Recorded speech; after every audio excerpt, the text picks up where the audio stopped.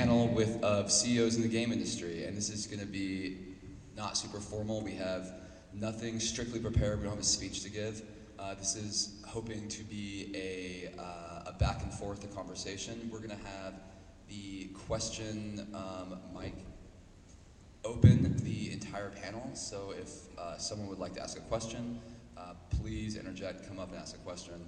And I'm going to give some introductions, and then I will start off with my own question to the panel. So I'm going to ask everyone to introduce themselves. We will start with myself. I am Stephen MacArthur. I run a law firm. I've been practicing for about 11 years. I have a lot of board game and video game clients, and I work mostly in licensing and IP issues in the game industry. And through that position, I've got to know these three wonderful gentlemen. And Mr. Tim Fowers, go ahead. Sure. Tim Fowers, Fowers Games. I made a couple games, Paperback, Virgil Bros, Fugitive, and I don't know, happy to be here. I'm Patrick Leader. I own Leader Games, and I'm currently acting as the creative director. I made Vast and Root. I'm Scott Gata. I'm the president, founder, owner of Renegade Game Studios, whatever. And I think I'm the only one on the panel that's company name is not related to their family name. I feel left out.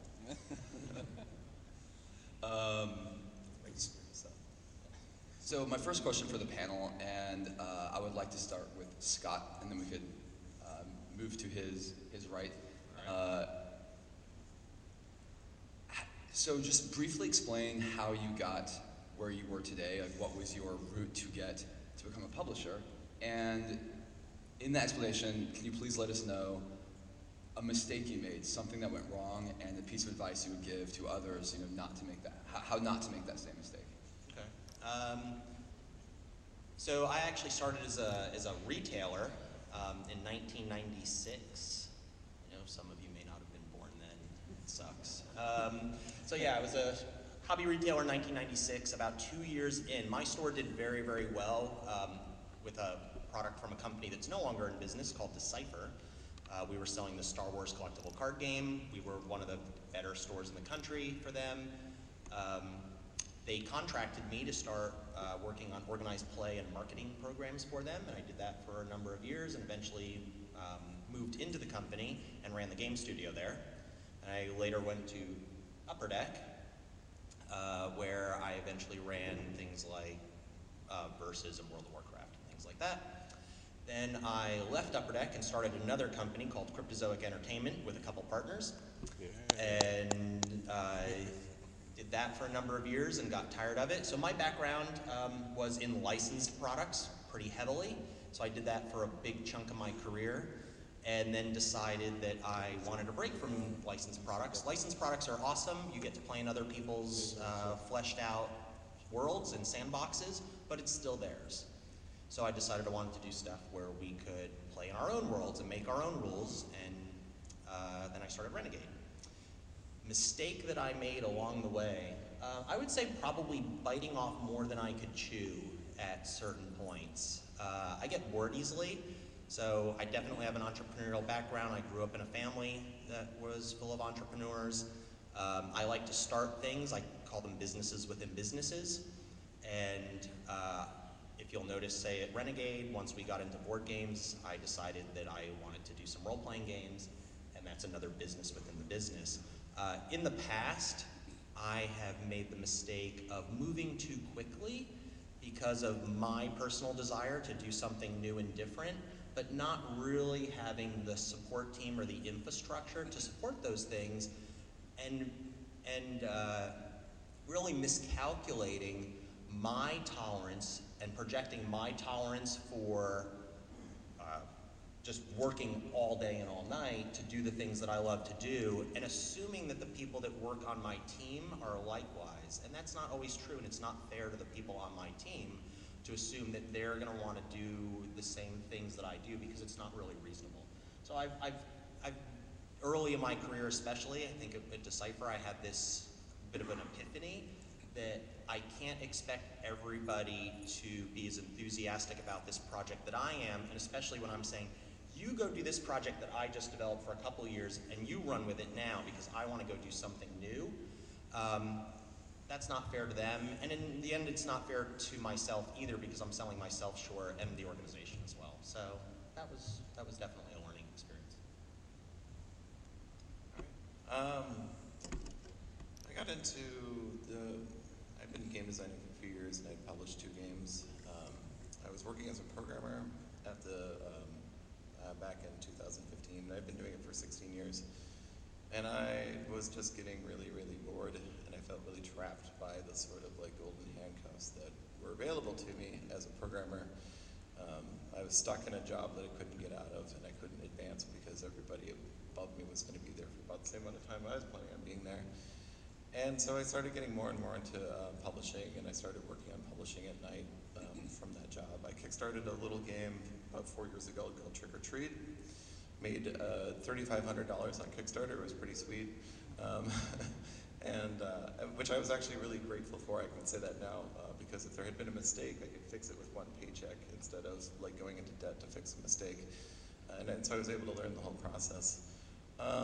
At some point, I took over working on Vast for David Somerville, who's the creator of Vast, and about that time, my boss and I had a really realistic conversation about where my career was going and how I wasn't really paying attention at work anymore. So I took off, and that was really, really risky and dumb to do. And you know, I had a family at the time, and I still do.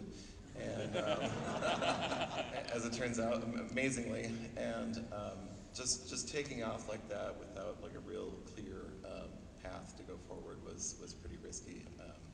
I've worked 2 contracts since then as a programmer, even to make ends meet, and now we're fine and I have employees and things are going well. But that was pretty risky. My biggest mistake was listening to this guy. When we ran out of money from the first Kickstarter, and he said, "Start selling pre-orders on PayPal," and and that was a bad idea. PayPal can restrict your money coming out of the account if you're doing a lot of pre-orders because they have to be able to protect their own liability in case there's a lot of refunds against that money. And I ended up in a situation where I had to print games because I had to send people games, but I literally had no money left. And that actually was a good mistake because it ended up spawning the second Vast Kickstarter, which did much better than the first Vast Kickstarter. We went from 150,000 on the first one to 550,000 on the second Kickstarter. So thanks, Tim. I get a lot of people in trouble. Yeah, Tim Bowers. 2005, I kind of fell in love with board games, modern board games, and kind of decided to become a video game developer because I didn't know making board games was a thing, and kind of jumped off that cliff. But a lot of these things, like, you don't know what you don't know, and I wouldn't be here if I didn't take kind of crazy risks at the beginning, risks I wouldn't take now. But it's the path that got me here. And so, long sequence of events, moved to Kentucky, moved to San Diego, did all these things, ended up making indie video games, and then ended up at Amazon as a board game, as a video game designer. And just, it's tough. It's tough. Like just saying, like once you're an entrepreneur, it's really hard to go work for someone again. It really spoils you because part of what keeps you in a job is that kind of deep down fear of like that was how you handle uncertainty in your life. And a lot of people keep their jobs kind of out of fear. And once you don't fear that anymore, you can get kind of reckless. But yeah, so I guess my board game path was why we're making video games. I started spinning up board games on the side. I went through a string of really bad relationships with Mayfair and Z-Man and Game Salute, and I'm done with publishers. Like I'm done. Like I can give you the war stories. But out of all that, I'm just like, I'm gonna make a sustainable business out of this.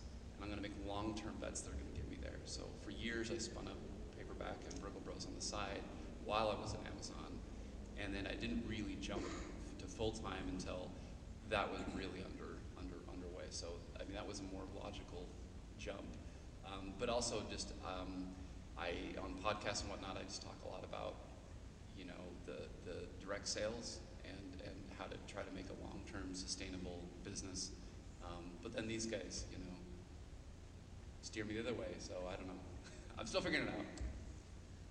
Great. That was really interesting. I'm gonna ask something following directly up on your talk about self-publishing, and I want to have a point counterpoint.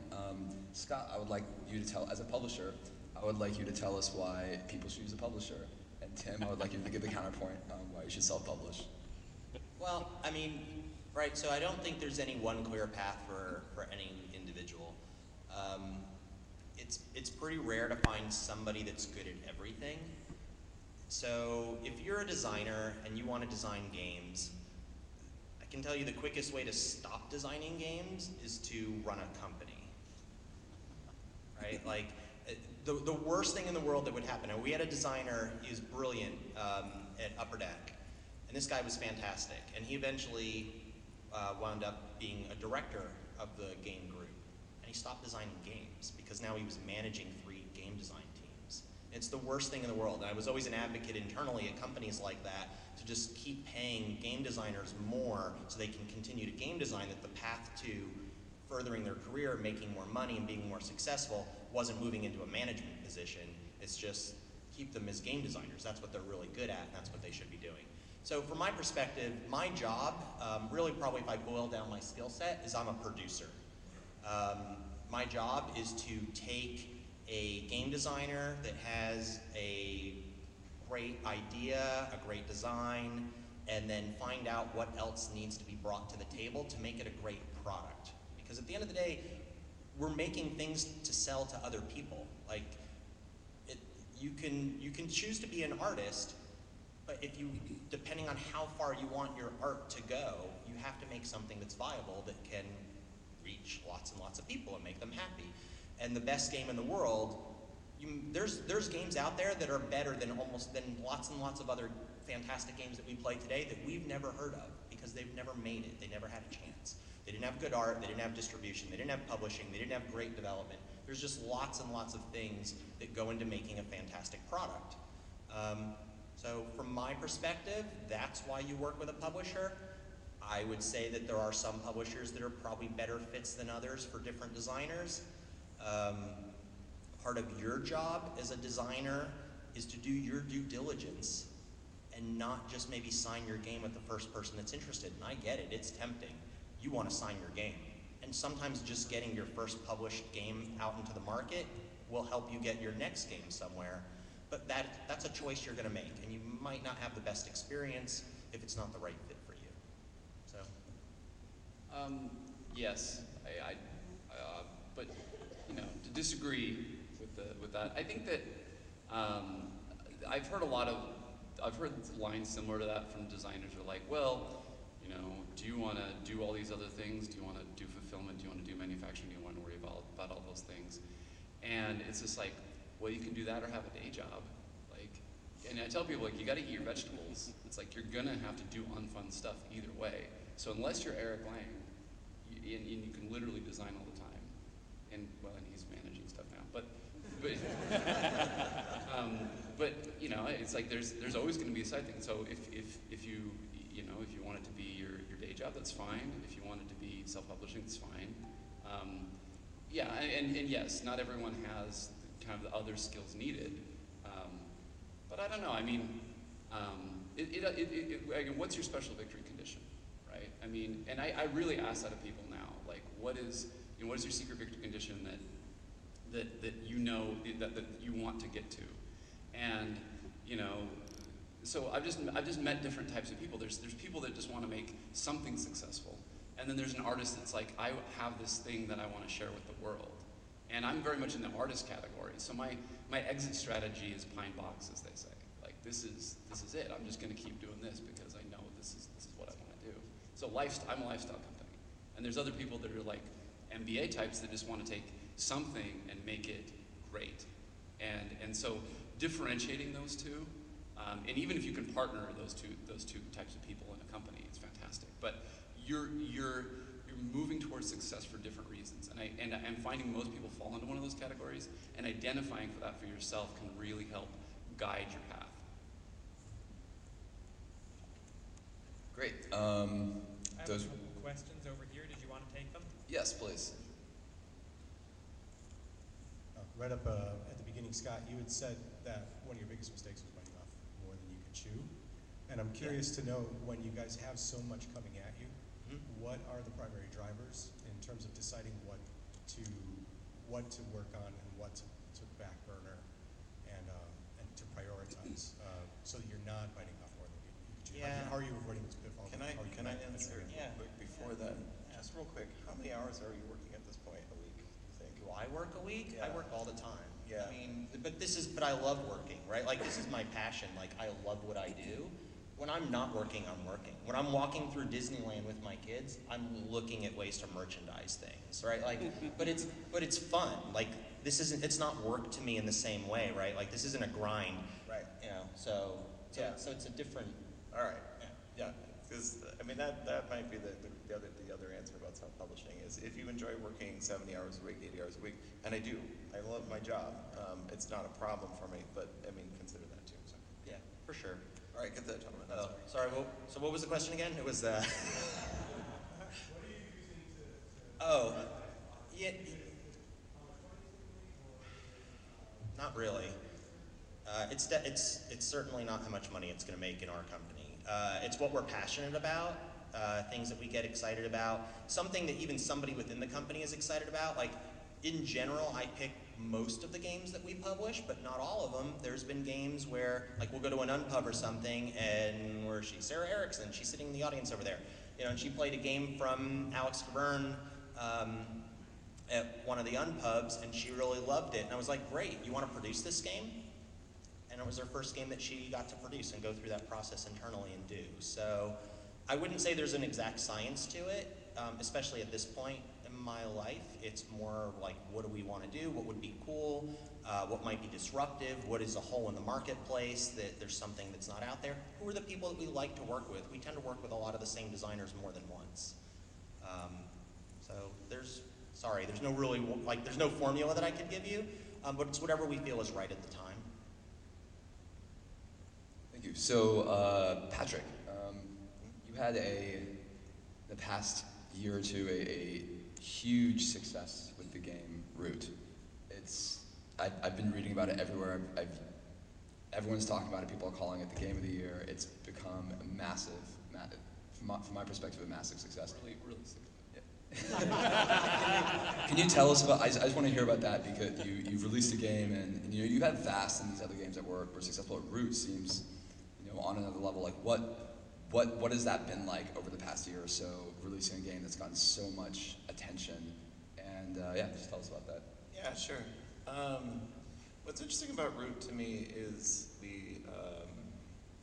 and Vast. I mean, frankly, but like we're talking about publishing external designs, but we've really gone into the studio and worked on how do we build like our creative group. I have 3 other people in my creative group with me now, and how do we as a studio build a game together, and talked about and documented and analyzed that process and what we do.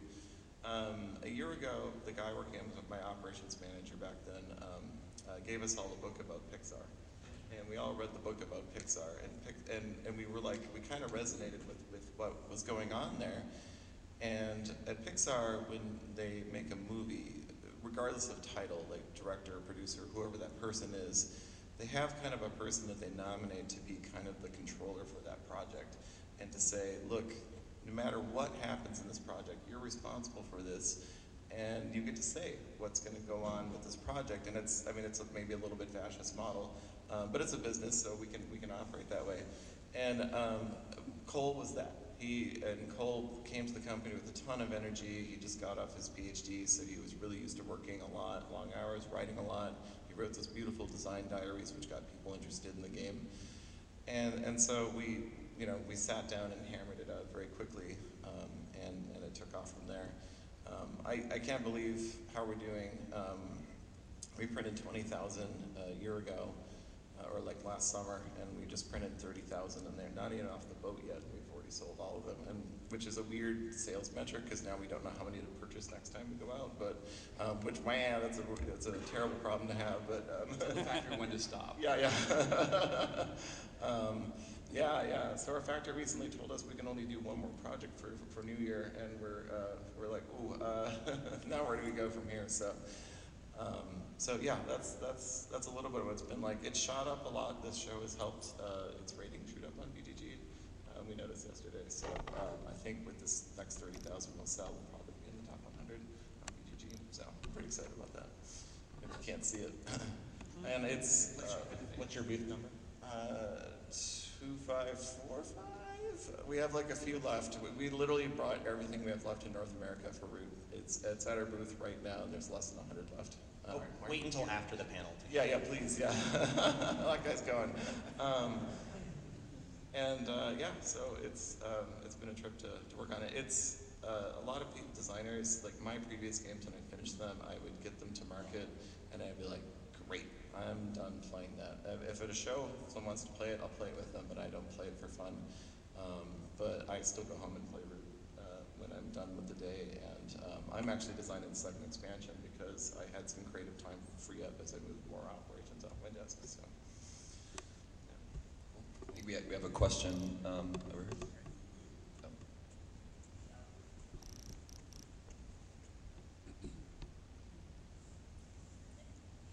Thank you.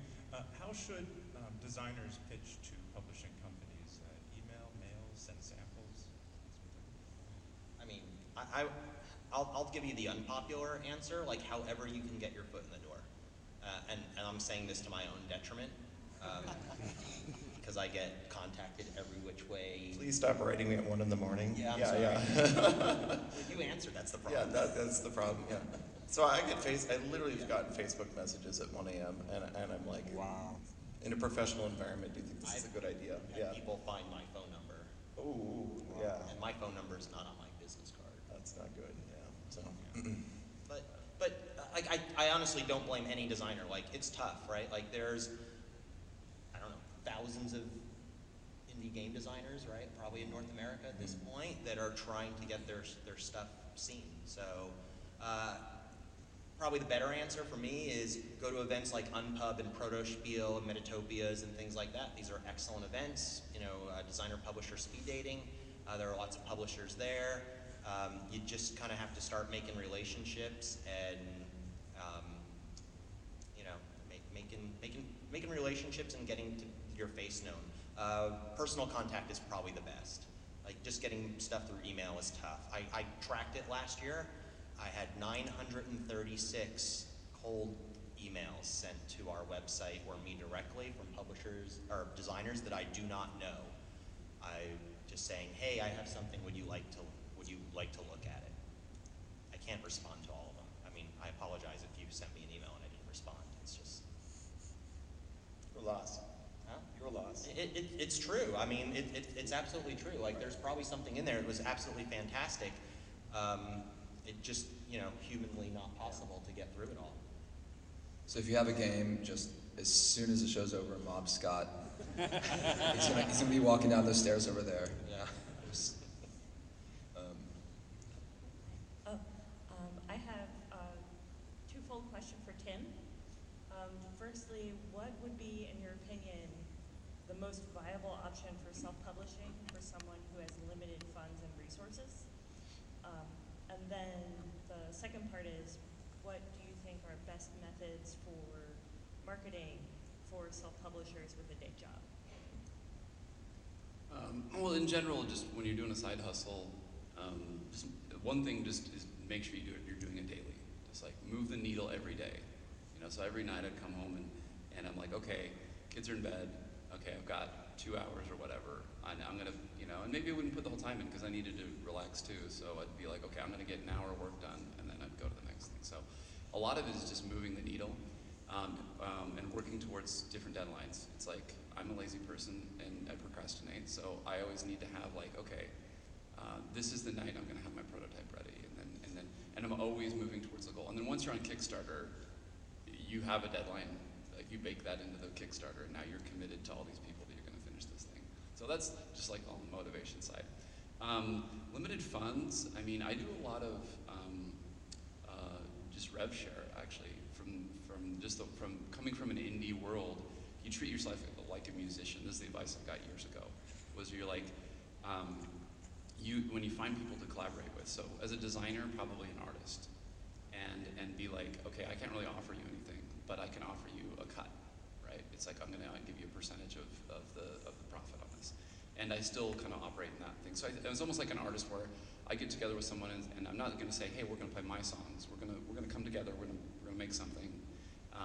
And then after that, like we might go different ways. Like we might, and so being kind of flexible to not, because it's like when you start making a company, you're like, okay, we're gonna make this company, and now we have 2 paychecks to worry about or 3 paychecks to worry about. And I try to stay really, really light. I'd rather be really generous with rev share on a given project, but I don't actually give up any equity in the company. It's just kind of a per project thing. And then, so yeah, then getting art, but in general, really trying to mechanically and visually differentiate yourself. It's just like, okay, this doesn't play like anything, it doesn't look like anything. And then Kickstarter is still this magic bullet. I mean, you get community, you get capital, you get a market test. I mean, for what, 5%? I mean, that's all you're giving up. Like it's really a magic bullet for the tabletop industry. And also even looking at success and failure on Kickstarter is just, the market told you what they thought about it, and so you can, if you didn't succeed, it's like, you don't understand how the industry used to be. You had to go get a bank loan and go. No, you could never get a bank loan in this industry. It was impossible.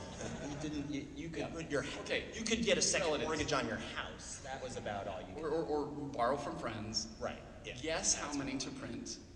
Guess what people wanted in the marketplace, and then live with a garage full of shame for the rest of your life. Like that was the protocol. And so it is really good right now. So even failure on Kickstarter, we're lucky to have that.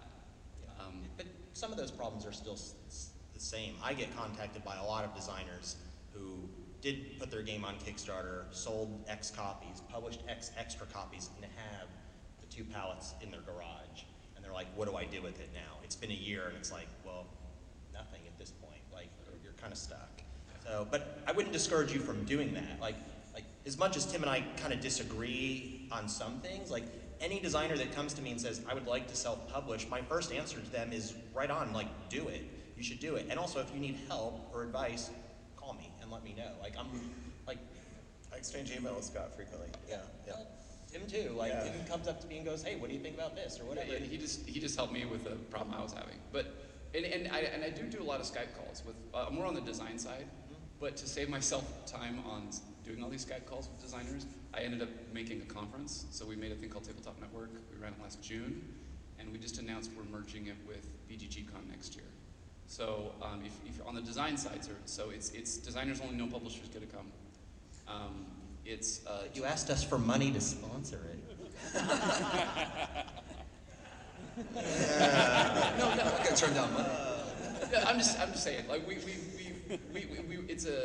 it's an industry. It's like, here are the best practices on design, and we want to share this knowledge with other people. So, so that's how I try to pay it forward is through these types of things. So we're going to continue to do that, and we're going to you'll hear more about it. But in general, there are, like in the video game industry, there's GDC where you can go and listen to talks and do workshops and whatnot, and we're trying to mirror that in the tabletop industry and become a mature industry, and this is how we share knowledge and whatnot. So I know you're not all designers, but come check it out. I really, to further on that, I think to get started, I really recommend a lot of designers might be a little weak in this. Practice your pitch. When you talk to somebody, if you do have a chance to talk to Scott, you don't want to stumble over what you're saying or words that you're saying.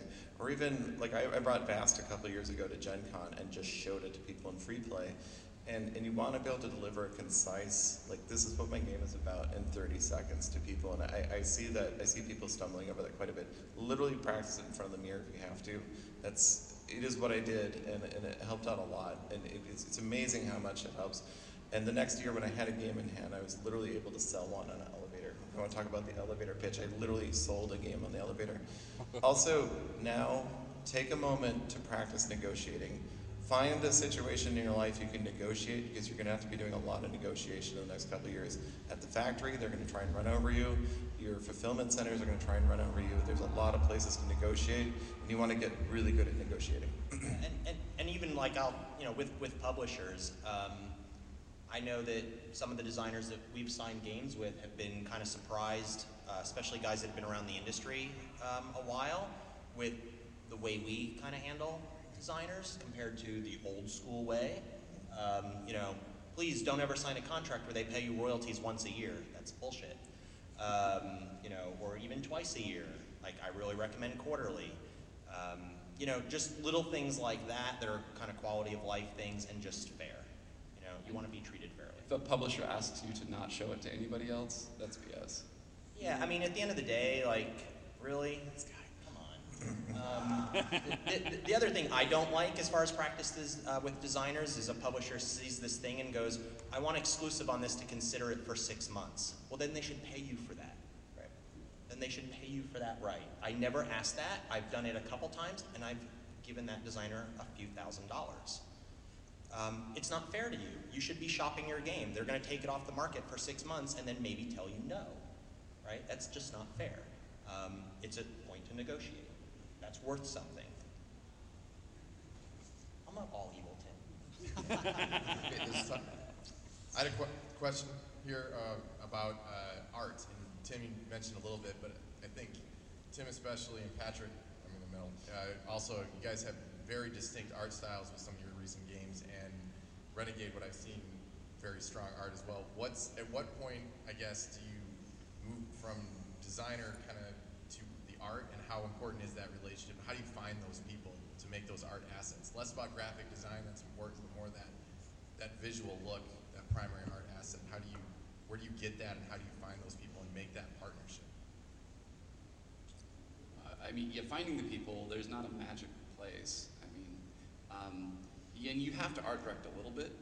Like, you have to have some sense of what's different, but when you do find a partner, whatever channel is through, giving them a little leeway to say, like, what would you love to do? What would be something really bold?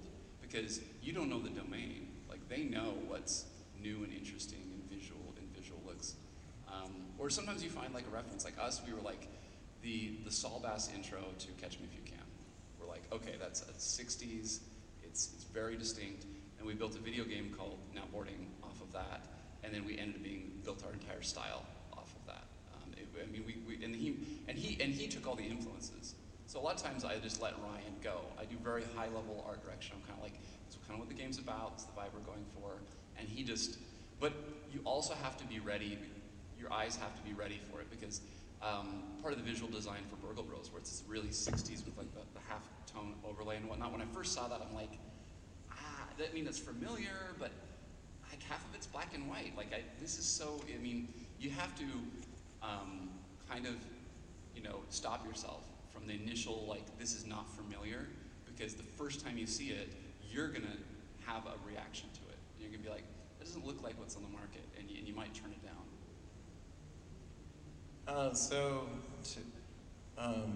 I had worked with a number of artists before I got to Kyle on different projects, and I have a couple games in my portfolio that are fully art that never got published because I made the mistake of buying art before I went to a publisher. And so I was really used to that experience of working with an artist, and I knew what to look for. Honestly, for an artist, more than illustration style, commitment to the project or the ability to finish a project, and however you assess that is really very important when you're hiring an artist. And so when David was taking over the project fast from David Somerville, I said, who do you want to work with for the artist? Do you have any ideas? And he sent me 3 names. I talked to all 3 of them. One was too expensive. One was going to residency in Germany and politely said, I can't look at that for 6 months, which in artist speak is, I will never look at that. And then Kyle responded, and he responded so confidently. I thought he had done a big project before. It was actually his first large project he had ever worked on. And once I saw the art coming in from it, I fell in love with it. We actually had, David had built a set for Vast from Google image search, and we actually ended up, embarrassingly, we had an image from Kyle's DeviantArt in our game when we showed it to him. So I was like, whoops. So for the art direction part, which I love, I used to consider a big part of my job, and I've had to move it off my desk, which I'm sad about, is we did start a document for VAS where we talked about the theme of the game, and I encouraged everybody in the company to come in, or all the freelancers to come in and contribute their discussion about theme, like what did the goblins mean, what did the knight mean, what did the dragon mean. And so then we were able to work from that document as he was working on the art to build it. And now, of course, I am so in love with Kyle's art. I put a ring on it, and Kyle's a full-time employee of mine, so he doesn't work as a freelancer. Quick question for Scott. Under what circumstances is it okay, if ever, for someone to come to you and pitch a game, should they pay for art and do art before they pitch a game to a publisher? Please don't. Just never? No, just don't do it. It might work out, but odds are it's probably not. There was one time recently where somebody brought us a game, we really liked it, and they said, oh, I've already commissioned art, and I was like, oh. And then it was an artist, Aussie, who in Scandinavia that we've worked with before, and I was like, you lucked out. Or we lucked out. I was actually willing to just pay out the art.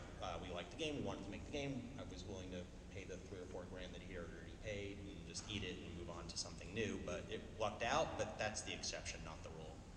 Don't do it. Use art off the internet, right? You don't own the rights to it. Please don't publish it. Don't put up print and plays with other people's art. That's not cool.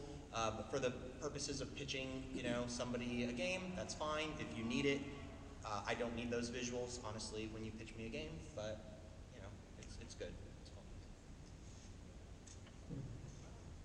Do you have any advice for someone who is self-publishing, who they've launched a successful Kickstarter campaign, trying to get into retail or getting distributors' attention, a new publisher? Any secrets of... Well, Tim's going to tell you not to do it. Yeah, where do distributors go? How do you... I mean, you know about the cut, right? You know what you're giving up with distribution, right? Yeah. Okay, because that's why I don't do it. Well, can you tell everyone else in the audience what Yeah. that So, is? you're going to give up at least 60% if you can get to a main distributor. You're going to give up 70+% when you're going into, the PSIs of the world. I mean, I knew that math from a long time ago.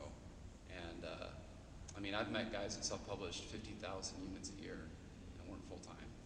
And so that put me down this path. I'm like, okay, I need to find something that's sustainable so I can live off this.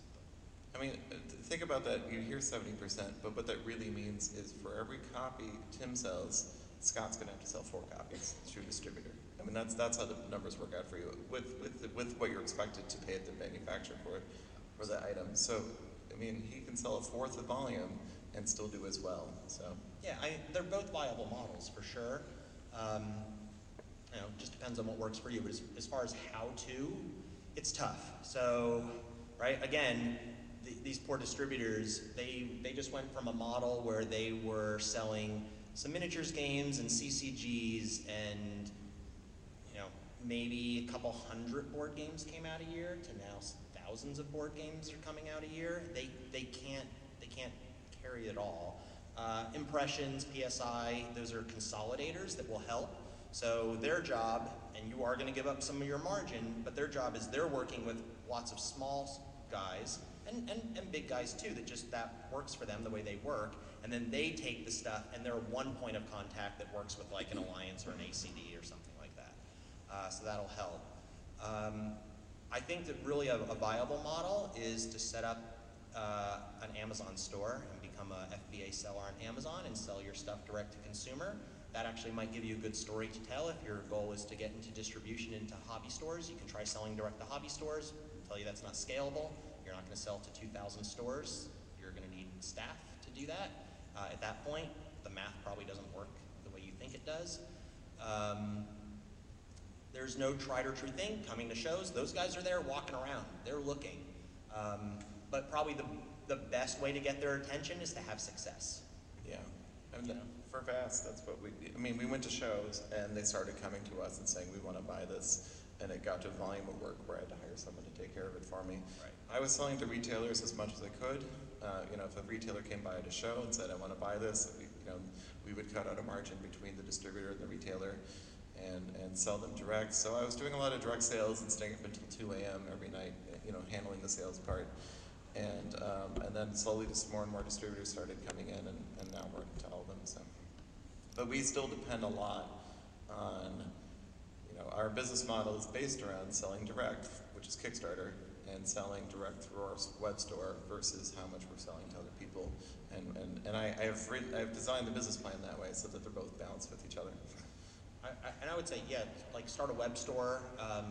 Sarah and I were just going over numbers from this previous year. Right, our games are out in distribution. They're on Amazon. They're in chain stores.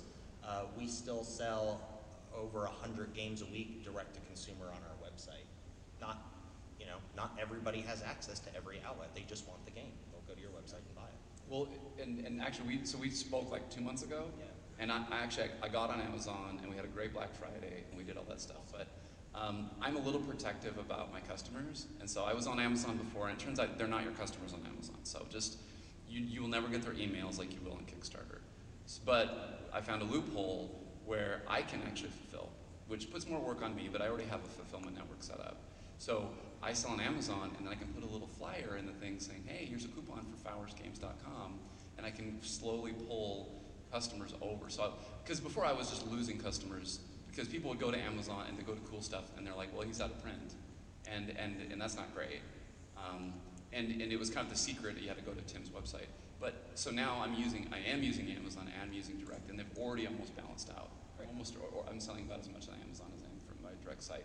But I'm able to get some. I'm hoping to get some people over. Hi guys, my name's Andy. I'm a writer. You guys have significant digital backgrounds. What are some red flags that are obvious to you specifically when you consider making an iOS port of a board game? Depends on your. So we do this. We have a digital partner, Direwolf Digital in Denver. They're very experienced in the tabletop space. I first worked with these guys when they were a different studio on the Lord of the Rings online trading card game. They were a little 5-person studio, and then they blew up. Sony acquired them, and then they became something new. They know the space. If you're a publisher and you have something that has a game designer that has any degree of success, you're going to start getting random spam emails out of China and all sorts of stuff from people that want to make your game. I would say stay away from those. Work with people that have a track record. The cut has gone from like 50% of sales to like 75% of sales on these digital, because there's some risk. We do it in-house. We actually brought a designer in-house, and he's part of the team now, so we do our own digital ports. But, and I will kind of take a loss on those, because I do believe there's a virtuous cycle between people that discover it digitally or discover it analog, and then they get the other one. But yes, it can be risky. It can be hard to find somebody interested. You kind of have to get to a threshold of visibility, because, you think it's bad in this industry. At the heyday, I think it was 1,000 new apps a day on the App Store. We're talking 1,000 games, or a couple thousand a year. Yeah. It's a whole order of magnitude. So you have to go into digital, I